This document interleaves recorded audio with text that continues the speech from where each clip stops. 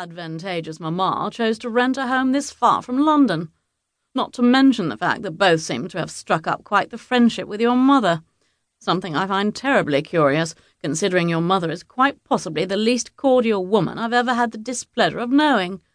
No offence, of course." "None taken." His statement was hardly shocking. Jason had never held Lady Grayson in particularly high esteem. "It all seems a bit far-fetched to be a mere coincidence, if you ask me," he finished. "Well, it's a good thing I didn't, then." "Didn't what?" "Ask you." Mark took an appraising look around the room at the throngs of people he'd never before laid eyes on. "I hardly think it's appropriate to judge Lady Catherine based on what may or may not be her less than noble motivation, especially when it's quite clear we could paint most of the guests in attendance with a similar brush. I've never met half the people here tonight, and I sincerely doubt any of them came for the charming northern clime." Jason slapped him squarely on the back. "They're not all here for your title, you know. Some of them are simply using you for your fortune and good looks." Mark rolled his eyes. Jason laughed. "Don't be modest. I never am. You know good and well what all those silly chits out there think of you. I find myself almost jealous of your brooding good looks. They seem to have the most profound effect on the ladies." "How sweet of you to notice," Mark replied flatly. "I'll be certain and save you a dance tonight. Shall I write your name in for a waltz, or would you prefer something a bit more festive?" "Don't be ridiculous. I know you don't dance. I'm simply a confident man who can give praise when praise is due. Besides, I said almost jealous. It's not as if you're a threat to me." He chuckled. Starting at an early age, Jason had been led to believe that the world actually revolved around him. His ego had grown exponentially over the years, and there was little anyone could do to deflate it.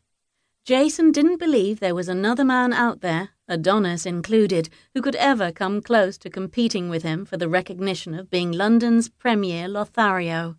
Mark peered into the crowd. Just then, the beautiful pale-skinned woman glanced over her shoulder, her green eyes meeting his.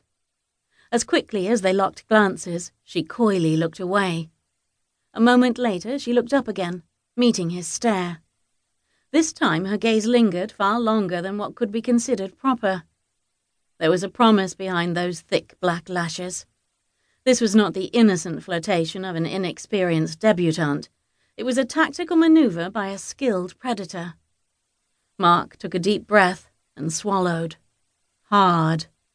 He'd never been very good at being the center of attention. It always made him rather uncomfortable.